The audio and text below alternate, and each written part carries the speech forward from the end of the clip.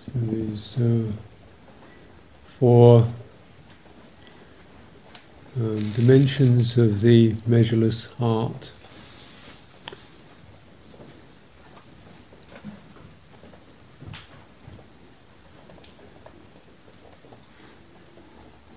The heart is measureless.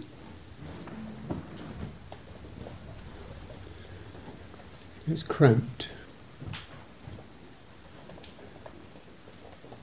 And cramped by this self experience, which is kind of more and more one begins to feel this self, not your subjectivity. We're all alive beings. We all have that. We will arise into this world. We all arise, born with bodies. We all arise, born.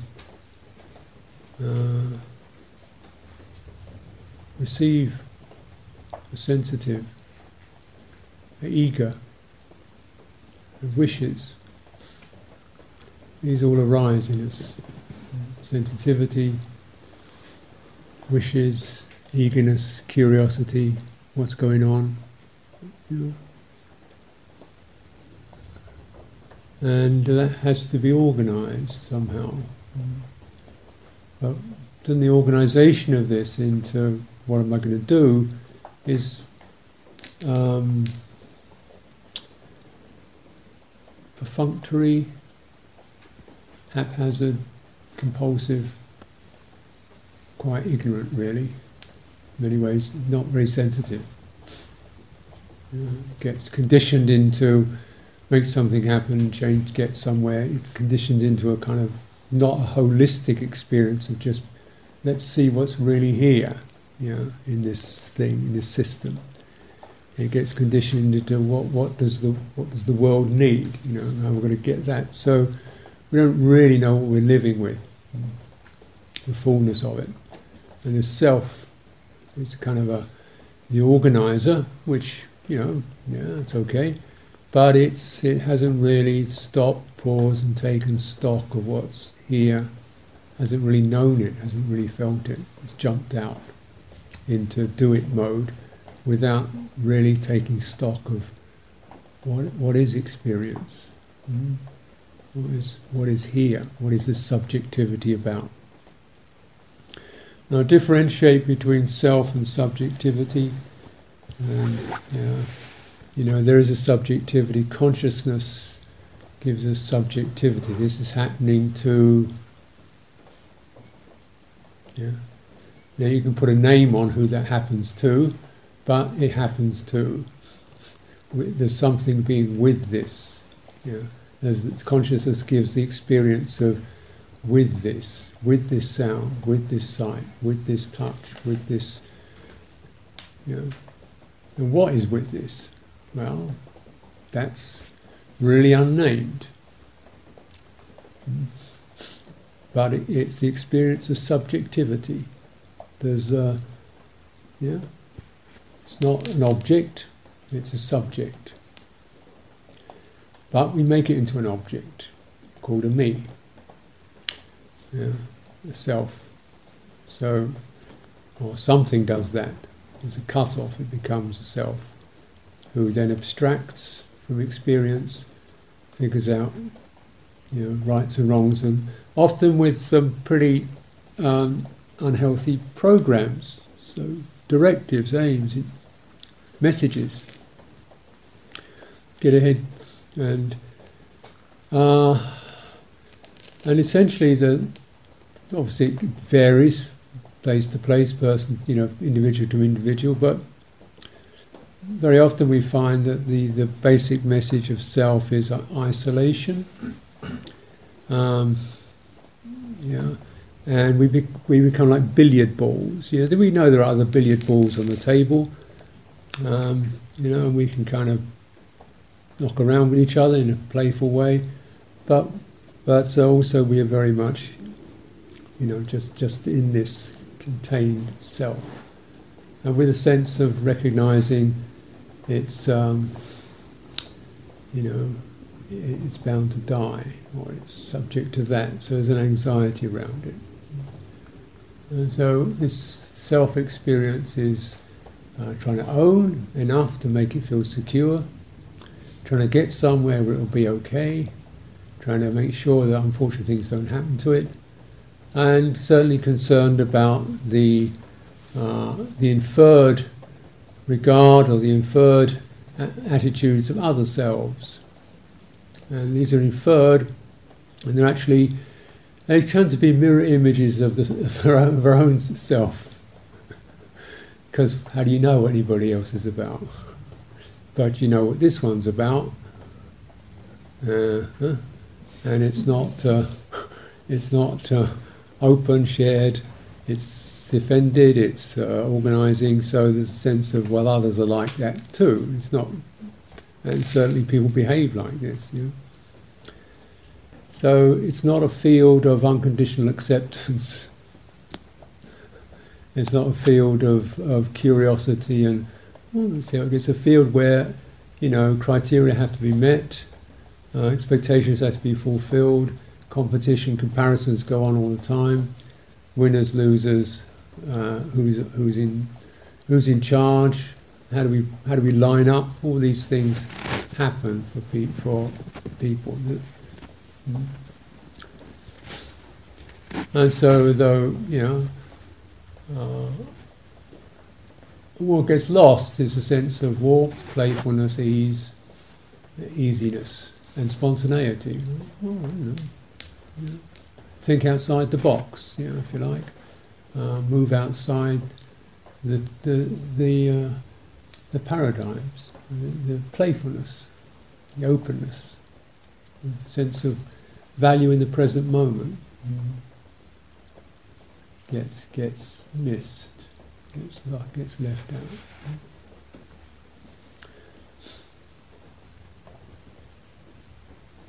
And the sense of considering as a, becomes very much myself, an isolated experience, with lots of judgments and comparisons and notions of how it should be.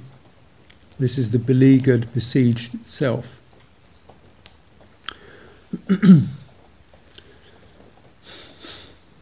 Now there is subjectivity, at least that, but we don't really, if we're honest, we don't really know who that is or what that is.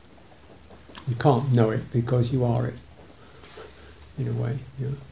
You can't see it as an object.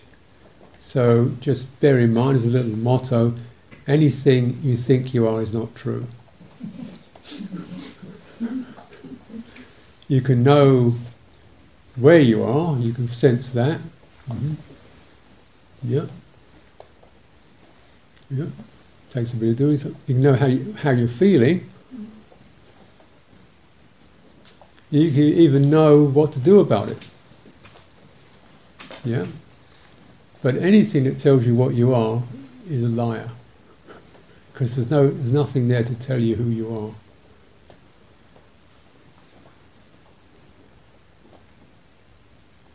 Because it shouldn't be necessary, should it? I mean, what's important is to know where you are and how you're feeling, what you can do about it. You don't need to know who you are,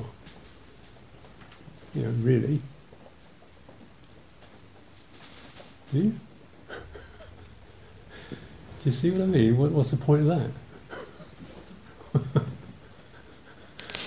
But it is important to know where you are, and to know what feelings are happening. It's important. You can see the value of that, and you can see the value of figuring out, well, this works, that feels painful, this is unpleasant, that's good, that feels right, that's useful. But what do you want to know? What is it that tells you who you are? What's the point of that? There's no value at all. Is it? What's the value of it? And yet you notice something does tell you who you are.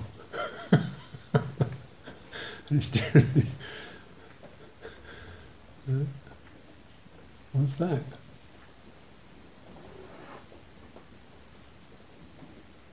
And what is it describing when it says who you are? Describing what you've done, perhaps, maybe that. Giving an assessment. I'm a decent fellow, I do my best, whatever, or I failure, or, so an assessment of some kind. It's often saying what one should be or could be, or haven't been yet. Missing, so it may say those kinds of things.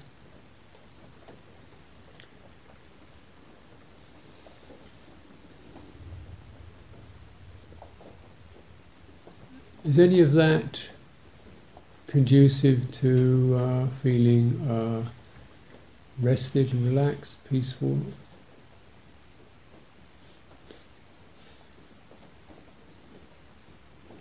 If I say, well, I am a Buddhist monk, then comes up, if I stay with that long enough, I think of others, well, how do you rank in the line of that? Well, not bad, I suppose, but what do you think they think? Are you really doing the right thing as a monk? Perhaps monks not facing up to life.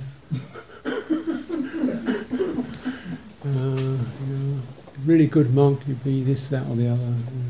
Can go like that, can't it? You're a monk, your duty is to do this. Okay, you should be one of these. You should always be something. The image of a monk.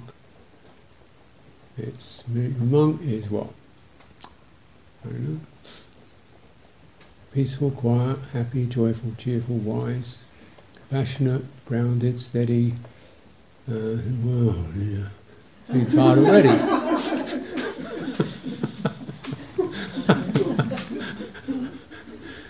And, there's one thing you forgot. Open, empty, not thinking about anything. Right. So sooner or later you find that you didn't quite make the grade, whatever that is, and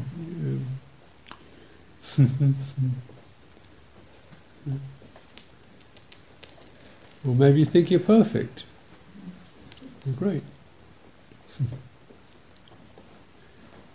But then, if that's who you are, how do you live with the rest of these bungling idiots around you?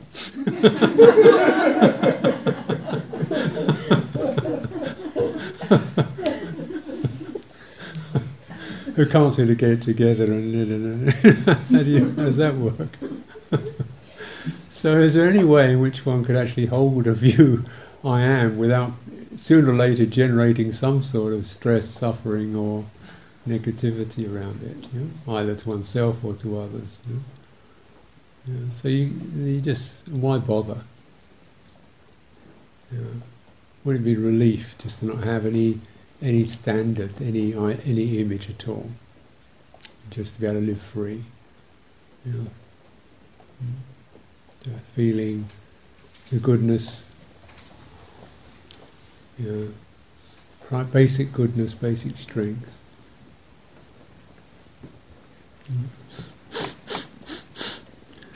So this self-experience doesn't mean that there's nothing existing. There's no existence. There is existence. There is experience, and there's an experiencing going on. Call it consciousness. And consciousness is a sense of a subjectivity being, because the subject is felt. It's sensed. That's what makes it subjective. It's not just object out there. Because if it's an object, it can't be felt. An object is something else, isn't it? Because it's felt, sensed, it's subjective. Everything is subjective. This is very important, because when you begin to get a sense of that, and then you see even other people are really not objects. They are subjects too. We live in a world of total subjectivity. So when we sense that, we begin to stop trying to make people be objects of my approval, resentment, intimidation, patronising, whatever. They're subjects. They're feeling subjects. and you just respect and, how's that? How's that? How interesting! This is another aspect of consciousness arising in this particular form.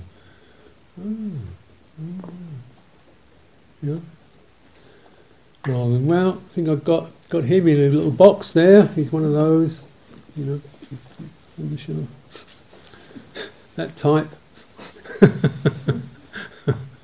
And other objects.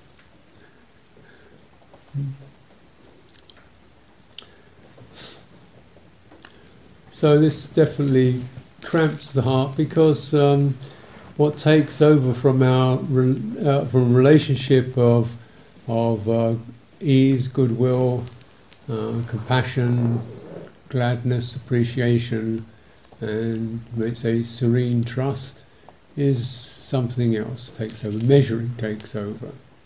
How good is he as good as? What can she do? Is she better than that? This kind of thing takes over. And then we kind of look at each other like that in some respect.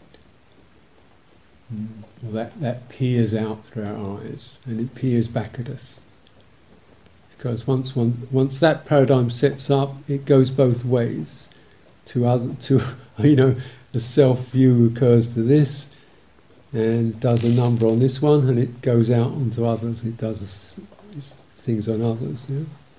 So, the freedom from this, the measureless heart, exactly the same thing to others as to myself, because there aren't any others as objects. There isn't any self as an object.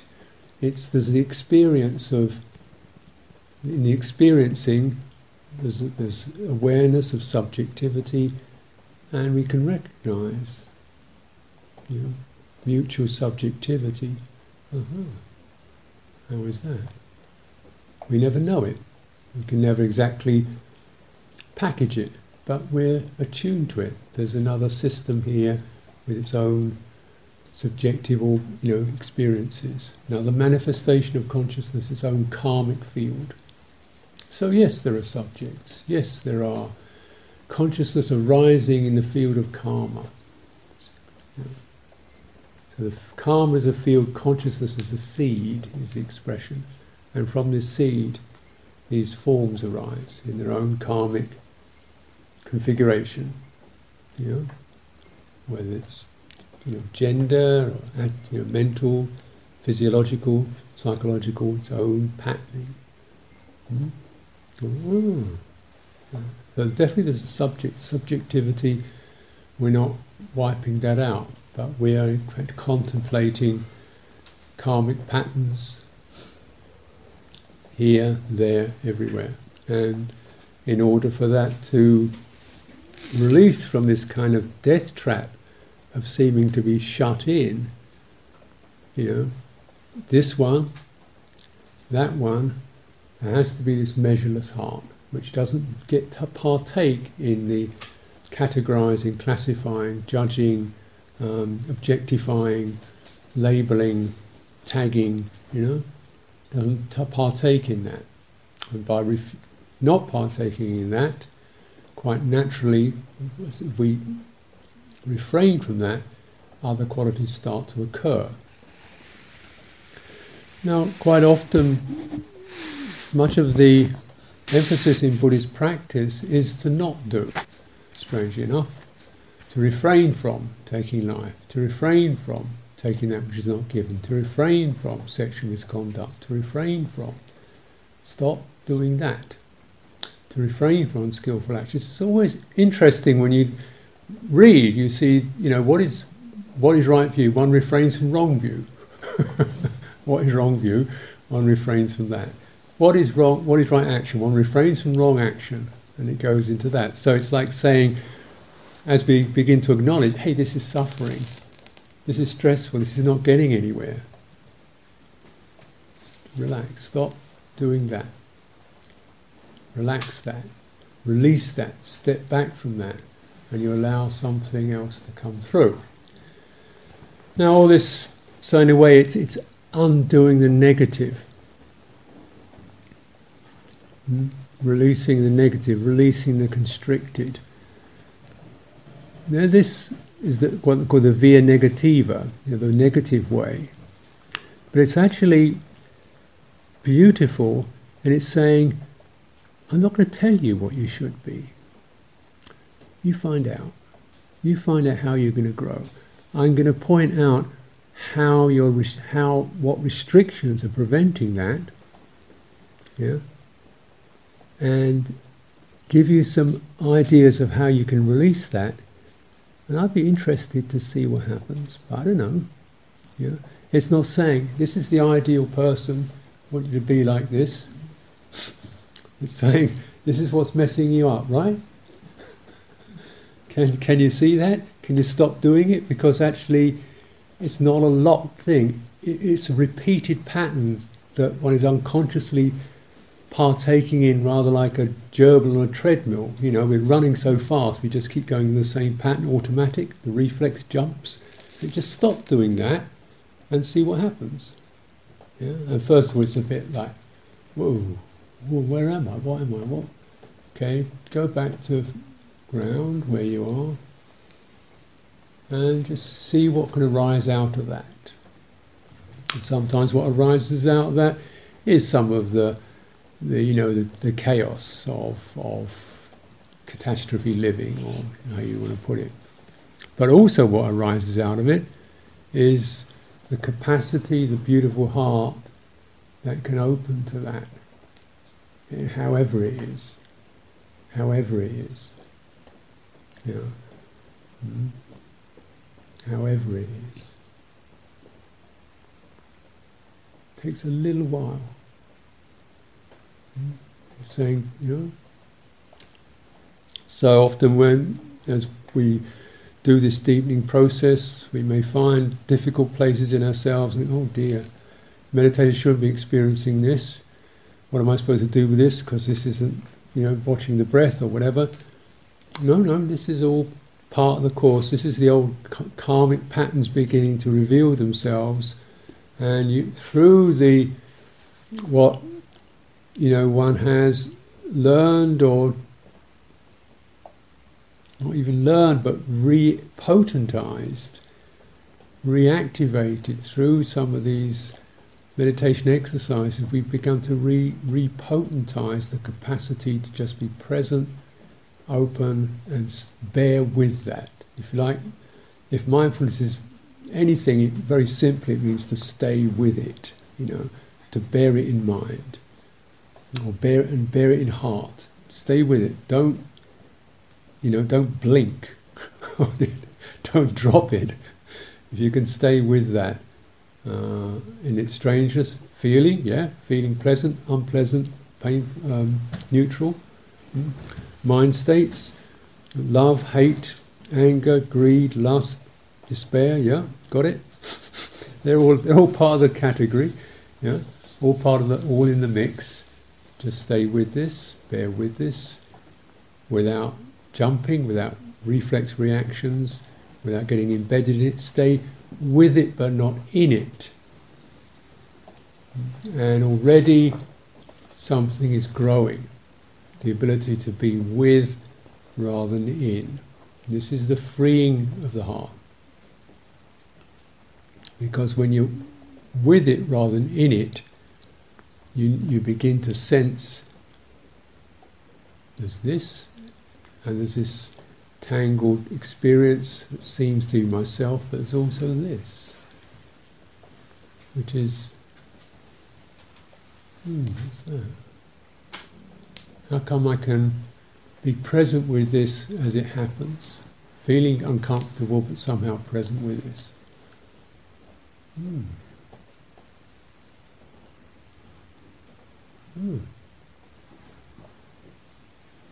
How is that possible?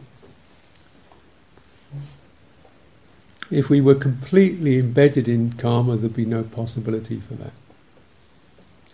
And see, the seeds of liberation are inherent in human beings.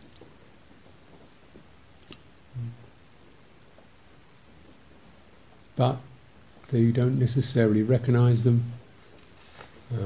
They're not so strong, loud, strident, but it's this ability to be with experience. The piece of experience that is able to be with the rest of it, to wrap around it. And so it's a certain widening of awareness.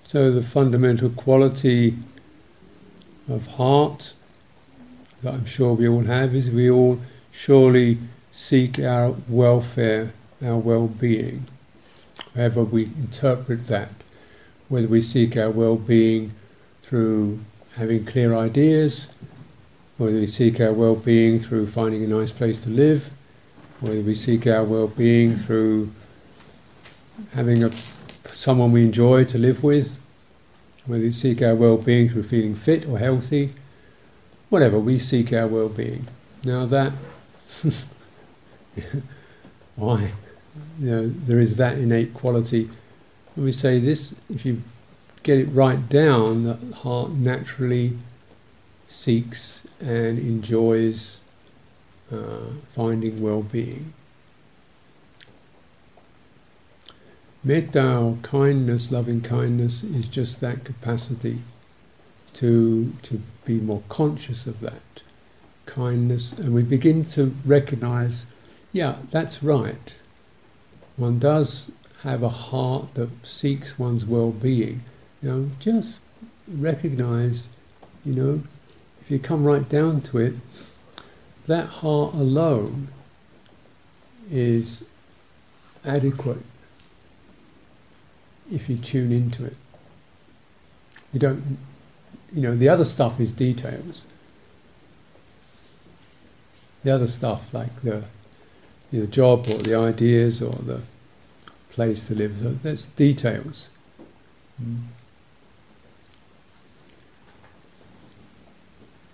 But the underlying primary quality is the inclination towards goodwill, towards feeling befriended, towards feeling nourished, fulfilled. And and naturally we seek things that will do that to us, and some of them do work for periods of time. Some of them unfortunately break down or are not reliable, and we get very sad because of that, or we feel we failed because of that, frustrated because of that. But fact is that they're not utterly reliable. Some are better than others, some are distinctly unreliable. What is reliable is the quality of the inclination towards nourishment. And just as for this, that energy running through is you need to tune into that. And then see also how that energy is going to be experienced sometimes easier when you present it to another, when you look after another, when you offer something to another.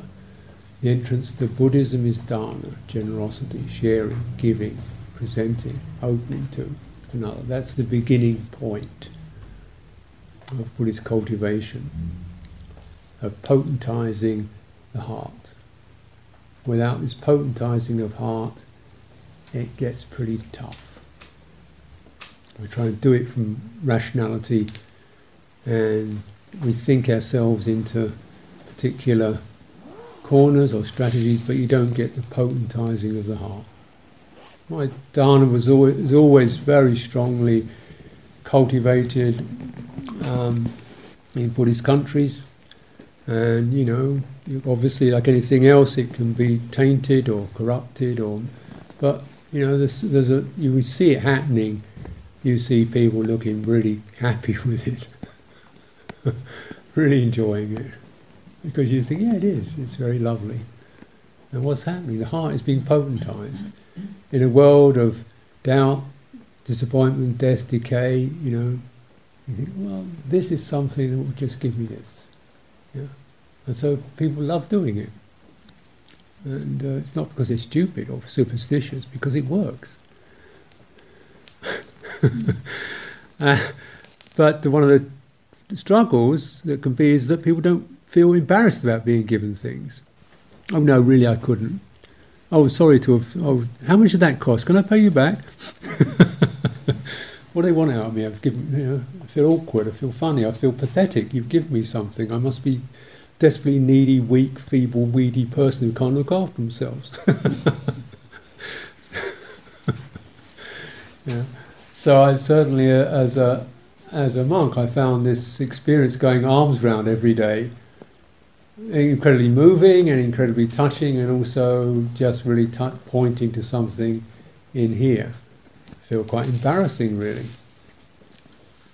Of course, every morning we get up, say, go out just before dawn, you walk down the street, and these people you don't know them, they don't look like they've got a lot of money, and they struggle out, and they get their little bowls of rice, and say, wait, and they ask you, please, Nimon, wait, stop there. They want you to stop. They come out, 2 spoons of rice in your bowl, that's it. They don't say, no conversation, you don't say thank you, just open the bowl, put the one, you do this. And at the end of it, you're pretty heartbroken. In a strange way. Not heartbroken sad, but heartbroken like, I can't believe this. This is just overwhelming. I can't handle this. I feel stop. The town I lived in was this old woman who used to, had a little kind of stall in the market. We'd go through the market, and I think she'd sleep on top of her stall, or, that was her place.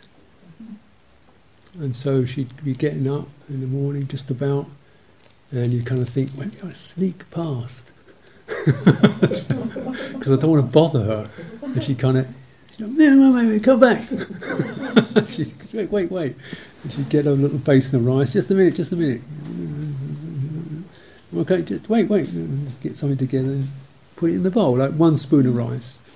And certainly, why am I making a problem out of this? She's obviously doing of her own free will. And that's her start of a day. Who kind of lifted her up in the beginning of the day. I don't know. Here I am, sort of strong, healthy young man, and this old lady looking after me. And that's the humbling, and the heart kind of breaks in not a sad way, but not necessarily even a joyful way, but just in a selfless way.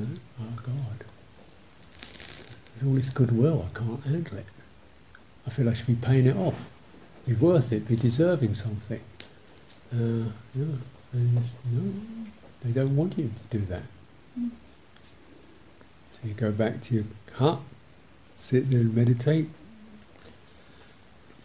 And think, well, I've got to make sure I get so that live up to it. But they don't care whether you live up to it or not. They don't say, let's have a scorecard of your meditation before I give you a spoonful of rice. How good did you do?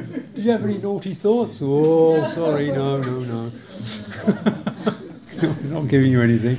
It's just no, And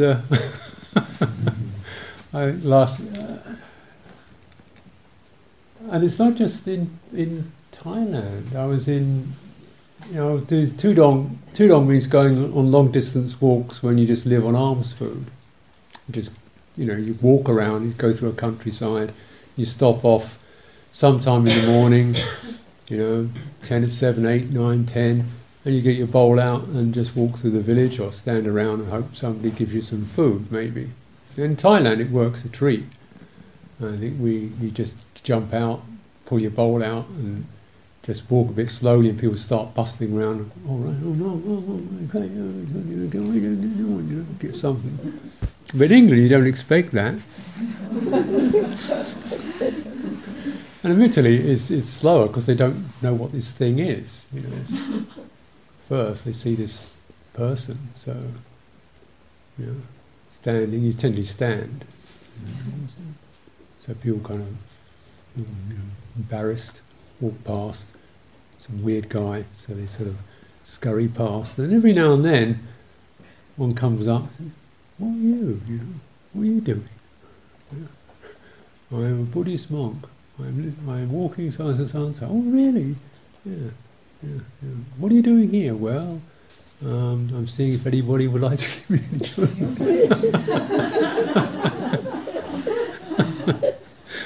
Oh, okay. Well, sometimes they immediately get it. They see this person with a bowl and they think it's a drum. Sometimes you play a tune on. I think they want to put money in the bowl. They say, no, don't accept money. And I was standing on this last tudong I did in Britain, 2 months, walking, and one little village I stopped. Every time you stop, you think, oh, this is not going to work. This is not going to work. They don't know who I am. You're not Buddhist. I can't even ask for anything. I'm not allowed to ask for anything or make any show. I just got to stand here quietly in a corner. This is never going to work. And then, oh well, never mind. Go hungry. And then lady comes past. She says, "Oh, you've been standing here for a while. Just a minute." She goes off to the supermarket, comes back. Says, "Here," puts this kind of cake in my bowl. And I said, just a minute. I said, just a minute. What? Why did you do that? Why did you do that? She said, well, I just thought you might like a cake. Which is odd. It's like that kind of strange, intuition that people have. And one place I was standing outside a supermarket and this woman came past, looked at me and said, "Oh, do you know my friend Deborah?" I said, "I don't think so." She said, "Didn't you go to school with my friend Deborah?" I said, "Maybe, but I don't remember it." "Oh well, I better get you some sandwiches then." What's that about? So she rushes into the supermarket, comes out. I don't know if I'd have happened if I said I did know her friend. See, on a kind of personal level, there's these different mind states, this instinctive heart level as well, happening. A sense of, an opportunity to give. And very often people saying, "Thank you." Thank me. The opportunity to, on a street, which is generally, you're on your own, you're going in shops, you're going in your car, you're going to work. "Excuse me, get out of the way, I'm going this way, I'm doing my thing."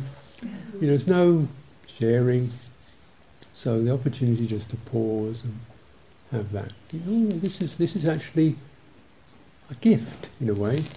Sounds arrogant, but I'm in a way representing an opportunity for something innocent and simple and beautiful to happen. That's I can manage that. And certainly in Asian countries, it's often the case they just, you could, if you ate all the food, you'd die. Just no way you would just die.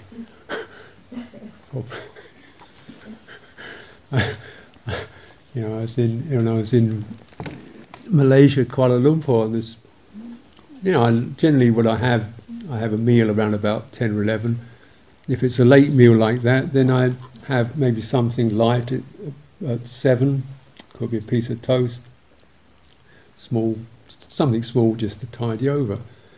And so these people come every day, and they put a table out, and there'd be like 12, 15 dishes, fruit, soups, toast, this, that, and they'd offer it all for give a chance.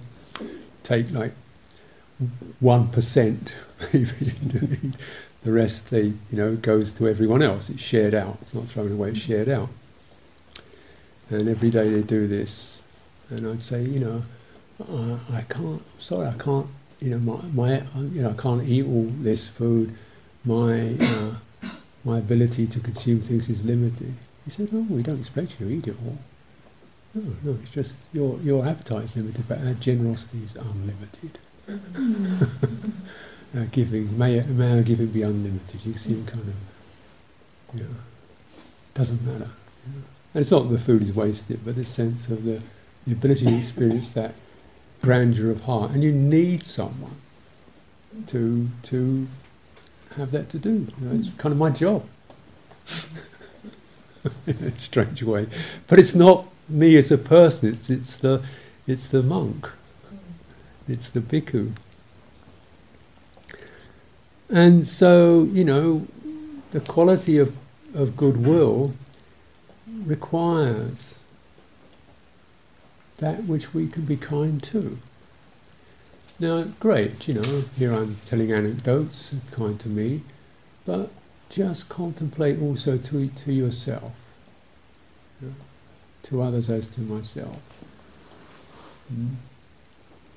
And, it's not really about giving objects, just having that generous attitude, that loving attitude, that how can I help you attitude to this, rather than how can you make something happen, can you perform, how can you get the grades, how can you live up to the image.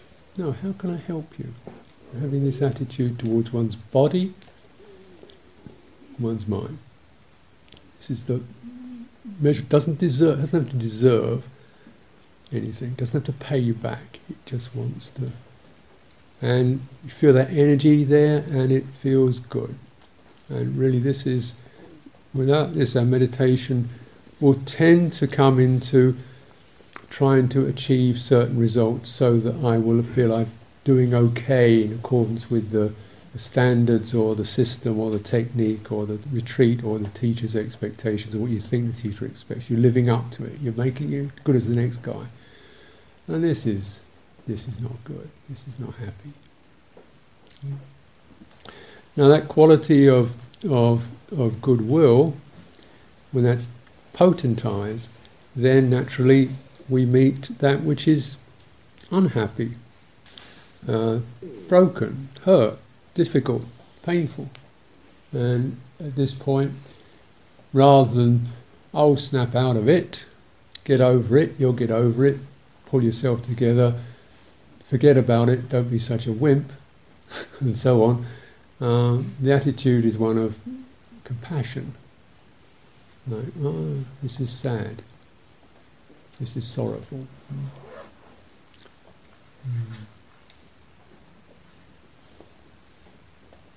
Doesn't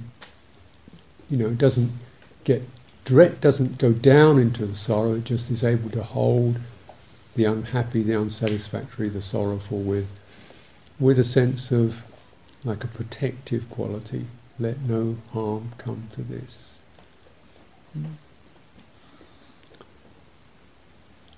Where it's weak, let there be no more harm to it. Where it's hurt, just hold steady around that. Protect. Very important cultivation, compassion. It doesn't actually change or fix anything as an essence, as a heart quality. Now, certainly with these features, metta, karuna, once the heart is established, then of course we can organise what I'm going to do about it from that place. But you've got to get the heart there first, and then this means, I think she needs to take a rest. I think she needs to, whatever. But then you organise. The organisational faculty is fine, provided it's still connected and directed to the heart. We get the message. So with with suffering and sadness and so forth, the message that you don't want is get over it. get organised, get it together, move on. No, you want the message of just wait, what helps now? And then listening, and then you can organise from there. So it's just being a bit more slow and thorough in how we respond to the unsatisfactory and the painful.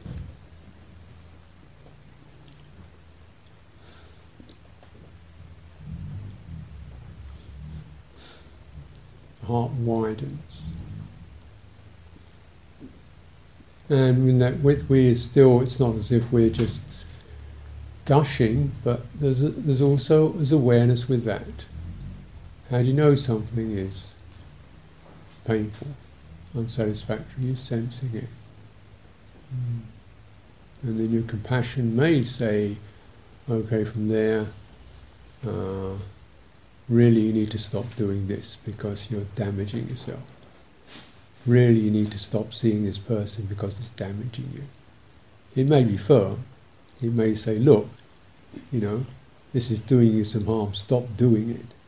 It's not necessarily syrupy, but its attitude is compassionate. Just like a nurse or a doctor, they keep their they keep their instruments clean and they tell you what to do. So compassion is rather like this. It's not necessarily soft in what it says. Its first potentizing is the interest in protecting, in alleviating suffering. Organisation out of that could very well be, a firm attitude, firming up. Often because protection sometimes has to be very firm. Stop doing this, you're damaging yourself. And get it, And mudita is the ability to experience gladness, and this follows on really. If we are able to experience some of the difficult aspects of what's happening to us, and we recognise as we bear with that, with the good heart, we sense, this one has the strength to come through this. This one has the potential to come through this. That's good. Sometimes you don't realise your capacities until you're challenged. You meet the challenge, and there's a sense of what's necessary to handle some of the difficulties of that, and then you begin to sense, you can come through. This one can come through it. You're not getting broken by it. You're not getting pushed back by it. You're finding your ground. You're coming through. It takes time. You're coming through. It doesn't come through in a flash, but you're coming through. You realise the great wave of grief has rushed over you, and you're here.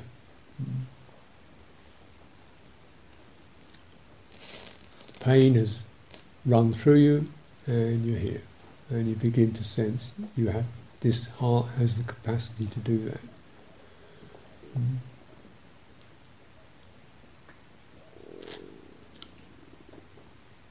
So we feel gladdened by our strengths, by our ability to have basic resilience and the good heart. We begin to be gladdened by that. And you see it manifesting, the courage, the try again, the bear with it, the we can do this together, the start again, all these are things to acknowledge. To put aside what's called arati, which means negativity. Negativity, cynicism, indifference. Oh, you're stuck in this all the time, here we go again. No, you're not. Can be, but you don't have to be. We see this contemplates in ourselves and contemplates in others. The image that's used with mudita is a sense of the parent or the mother seeing their baby, their child, actually beginning to get his or her strength. They're beginning to find their feet. They're not out there and finished, but they're beginning to find their strength. You think, oh, beautiful. He's coming through. That's good. Isn't that lovely? And this is something we haven't finished, but we see there's the potency to at least not just get crushed by difficulties. And by and large, people have this capacity. It's really amazing, the capacities people have.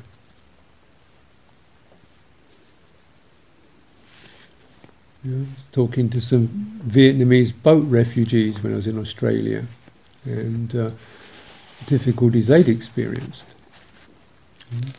You know, like actually people packed on top of each other. It's just so, there was no room at all. You know, just put as many human bodies into a boat as possible and just push it off into the sea.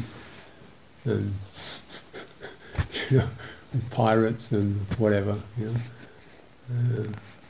And people just bearing with it, and say one woman pregnant couldn't find anywhere even to sit down for 3 days, just on her feet for 3 days and 3 nights with nowhere to sit, and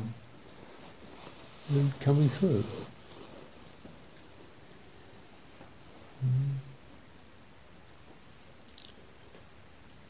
These are not experiences you wish upon anybody, but we do see the amazing resilience, and you're surprised.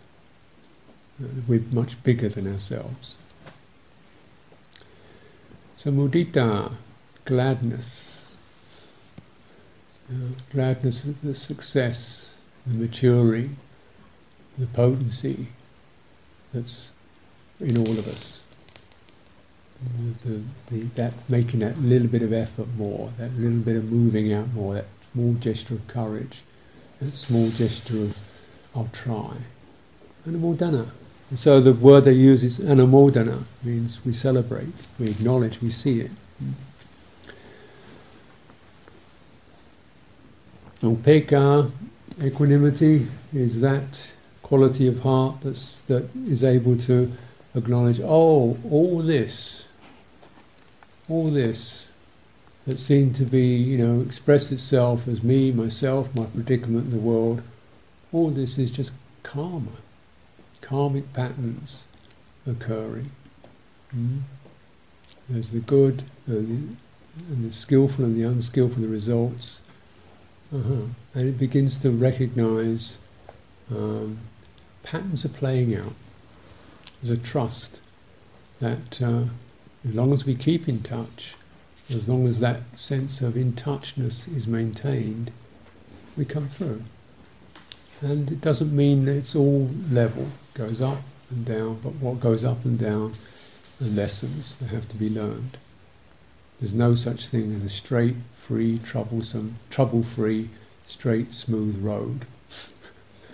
It's all twists and bends and lumps and things, but okay. Trust it. There's the potential, and we trust the turns and twists of karma. It's something to learn here. I made a mistake, fair enough. Something to be learned here. So it becomes more equanimous. Means in touch, open, holding the space, interested, and recognizing, things are playing themselves out.